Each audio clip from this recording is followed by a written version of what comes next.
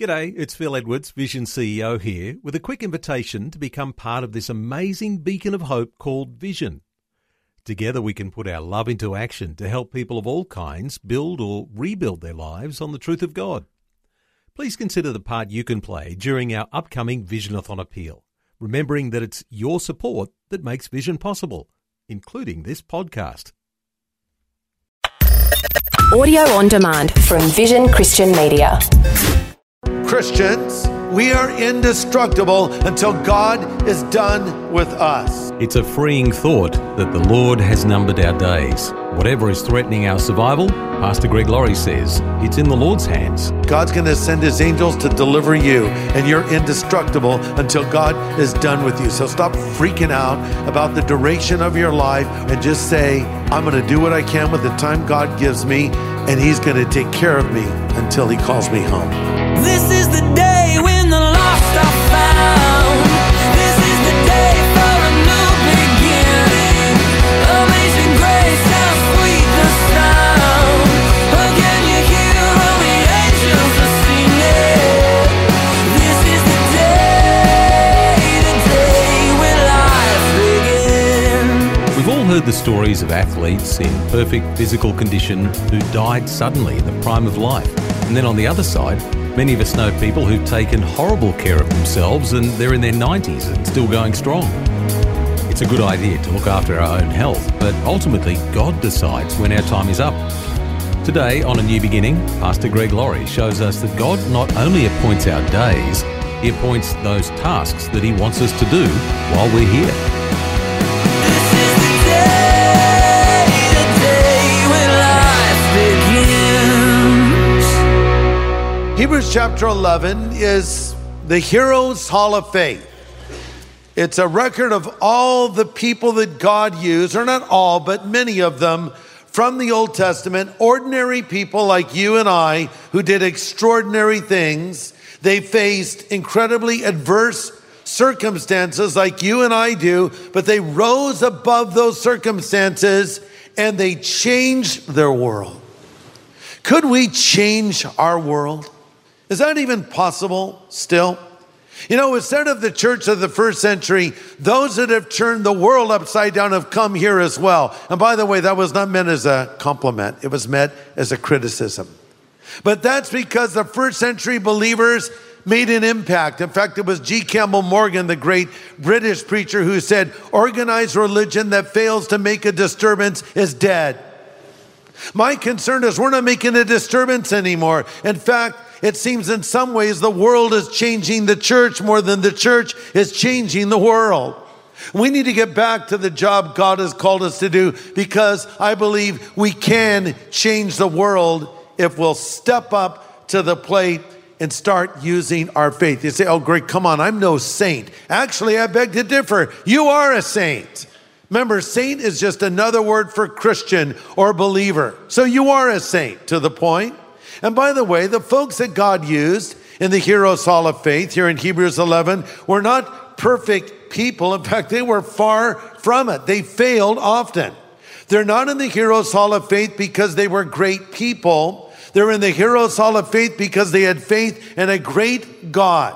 So here are some things we've learned together in this series that I'll share with you in review before we dig into our text in this message. Point number one, faith does things. Faith does things. So if you're taking notes, just write that down. Faith does things. Faith is like a muscle.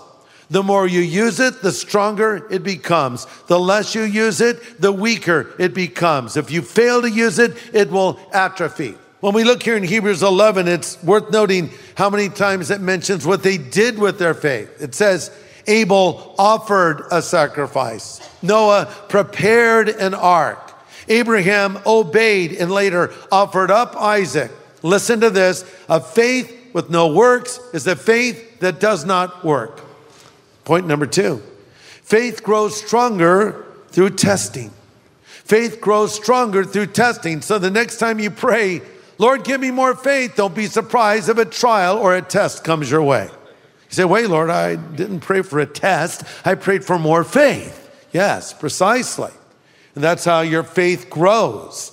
For James 1 says, when all kinds of trials and temptations crowd into your lives, my brothers, don't treat them as intruders, but as friends. Realize they come to test your faith and produce in you a quality of endurance. Yes, God will test our faith. Point number 3, faith comes by hearing and obeying God's word.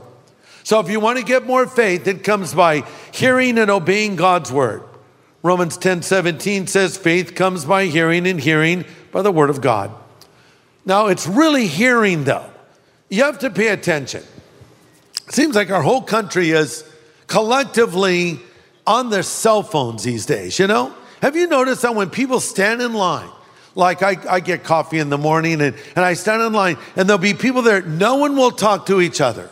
Everyone just stands there and just stares at their phone, just stares at the phone, you know, flipping on the phone. And, you know, when you're talking with someone and they get a text, you know, you're saying, and this is really important. I'm going to just, all of a sudden they go, okay, I'll just stop. I'll wait till you're done. Because I know you're not listening when you're reading that text. Because some people move their lips when they read a text. Yeah. You're distracted. So I'll wait till you're done with that text from whoever it is, and then we can return to our conversation. A lot of us are just distracted.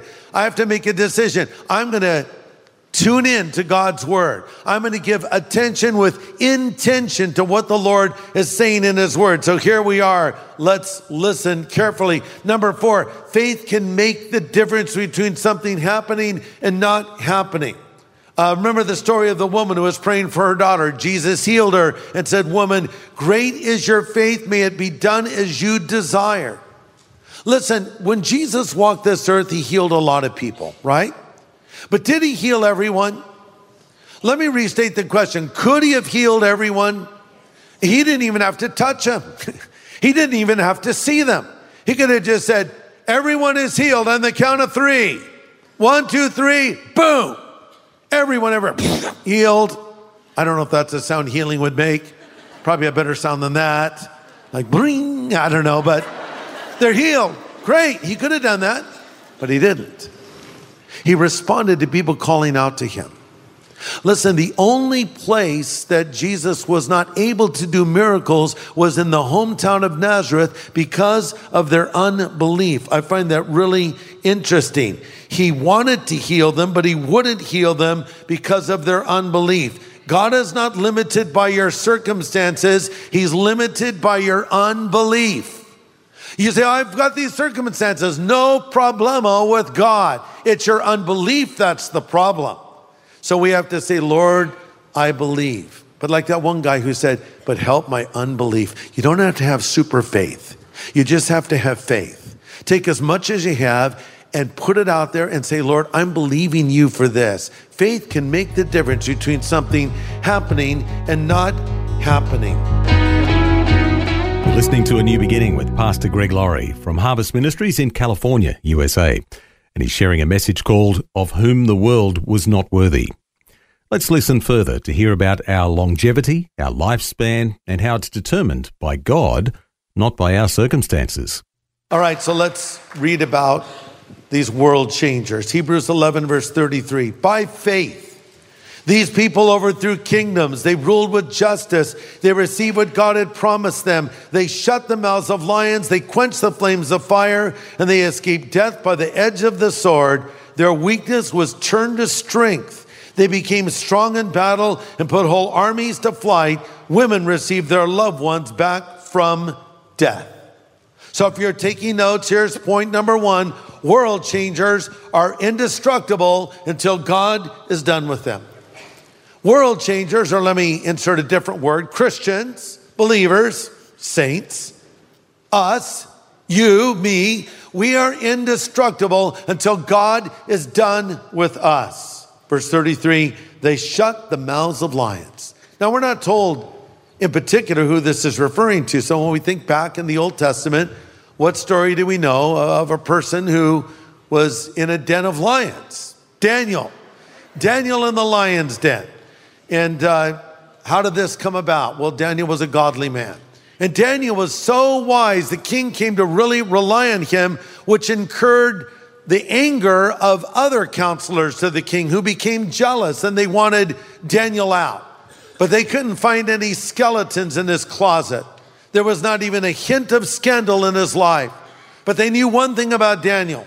They knew he prayed openly 3 times a day. So they got the king to unwittingly sign a decree that no one could pray to any god except him. And it was made into law. And Daniel knew about it. What would you do if a law was passed in our nation tomorrow that said you can no longer pray publicly? Would you still say grace over your meal in the restaurant? Would you still pray in your home? Well, Daniel did. And so Daniel was sent into a den of lions. But what's interesting is that night, the Bible says, the king was up, he couldn't sleep, and Daniel slept like a baby. Probably propped his head up on one of those lions. Come over here, Simba. Your belly looks like a good pillow, and I'm going to prop my feet up here on Leo over here, and I'm just going to have a nice nap. A cat nap with really big cats. Meanwhile, the king is stressed out and freaking out. He's concerned. He really liked Daniel. So he shows up the next morning. Hey, are you okay, Daniel? Did your God deliver you? And I love what Daniel said. He said, King, my God sent his angel to shut the lion's mouth. And God's going to send his angels to deliver you. And you're indestructible until God is done with you. So stop freaking out about the duration of your life. Or what if this happens? Or what if that happens? And just say, I'm going to do what I can with the time God gives me. And he's going to take care of me until he calls me home. Number 2, world changers are never alone. Or I could just say Christians are never alone as well. Verse 34, they quench the power of fire. Of course, our mind immediately races to the friends of Daniel, also in the book of Daniel, Shadrach, Meshach, and Abednego. The king, Nebuchadnezzar, erected a giant statue of himself, covered in gold, and said, everyone worship this statue or you'll be thrown into a furnace of fire. And they'd strike up the idol theme song. And everyone bowed, and there like 3 sore thumbs stood out, Shadrach, Meshach, and Abednego, who wouldn't bow. And I love this narrative in Daniel 3. It says they're brought before the king who gives them another chance. Okay, boys, I like you. I'd like you to stay in my court and still be around, but listen, you better bow this time. And they said to him, look, king, if we're thrown into the blazing furnace, the God who we serve is able to save us and rescue us from your power.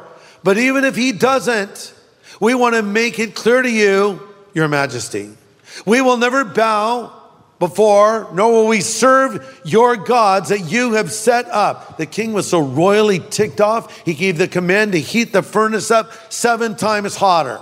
And in they were thrown. The king's thinking, that's the end of them. And then he looked and he couldn't believe his eyes as he saw 3 shadowy figures and then a 4th walking about like it was a Sunday stroll in the park. And the king says, wait, I threw 3 into the furnace and there's a 4th one who looks like the Son of God. I believe it was Jesus Christ walking around with Shadrach, Meshach, and Abednego in the furnace of fire. Maybe you're in a fiery trial right now. But the Lord was with them, and the Lord's with you. God walks with us through our trials. Jesus said, lo, I am with you, even to the end of the age. A very familiar and oft-quoted passage, and a wonderful one. It's Isaiah 43:2, where God says, when you pass through the waters, I'll be with you. When you pass through the rivers, they'll not sweep over you. When you walk through the fire, you'll not be burned, and the flames will not set you ablaze. So when they survived the fiery furnace, the king changed his tune. How did they do it? The key to their courage and calmness in the fire was their companion. And who was that companion? It was the Lord, who is with you as well. Number 3, world changers apply their faith and they pray. World changers apply their faith and they pray. Verse 35, women receive their loved ones back from the dead. This is probably a reference to Elijah and or Elisha, both who raised the dead. God led the prophet Elijah to storm into the court of Ahab, the king of Israel, ruling with his wicked wife Jezebel. and give the decree there will not be rain in the land, but according to my word. And then the Lord directed Elijah to go to a widow and stay with her. But one day her son got sick, and then he got worse, and then he finally died. Her life as she knew it effectively ended. Now she has not only lost her husband, she was a widow, but she also has lost her son. And she accused Elijah, why did you even come to my house? Things were better when you weren't here. And he didn't rebuke her. He just took the limp body of her dead son and prayed for him and raised him up again. Here's your boy back. Listen, even death doesn't stop a world changer. Now, you look at a guy like Elijah and say, it's kind of hard to relate to a guy like that. I mean, he calls fire down from heaven. He stops the rain. He raises boys from the dead. Yes, but yet we're told in James, Elijah was a man just like us. Yet when he prayed earnestly, no rain would fall. None fell for 3.5 years. He was just like you. Let me illustrate. After Elijah faced off with the prophets of Baal up on Mount Carmel and prayed and fire came from heaven, Queen Jezebel said, I'm going to kill you for that. And he ran away and he was terrified and he was so depressed. He said, I just want to die. And an angel of the Lord shows up and says, you know what, buddy? You need to just eat, okay? Just eat, have a nice meal, have a nice little nap, and get up and go back and serve the Lord again. I love that because, sometimes it's so practical. Angels protect us. Sometimes they guide us. And sometimes they hook us up with lunch, whatever you need. They're there for you. But my wife tells me that when I'm hungry, I get cranky. You're hungry. How do you know I'm hungry? Because of the way you just said that. What? So she throws a sandwich at me. And I catch it with my mouth. Swallow it one gulp, just like a dog. It's awesome. No, I made that up. But he was a guy just like us. But God used him. And all of them were people just like us.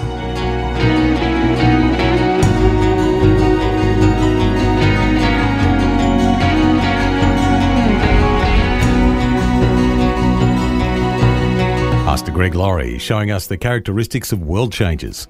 Some good insight today here on A New Beginning. And there's more to come as this study continues. Tomorrow, when we'll have some good encouragement for those who faced persecution for their faith. Join us again, same time tomorrow for A New Beginning. This is the day when life begins. Now, if you'd like a copy of Pastor Greg's full message from today, it is available on CD from Vision Christian Store. Search Of Whom the World Was Not Worthy at visionstore.org.au or call 1-800 00 50 11. Thanks for taking time to listen to this audio on demand from Vision Christian Media. To find out more about us, go to vision.org.au.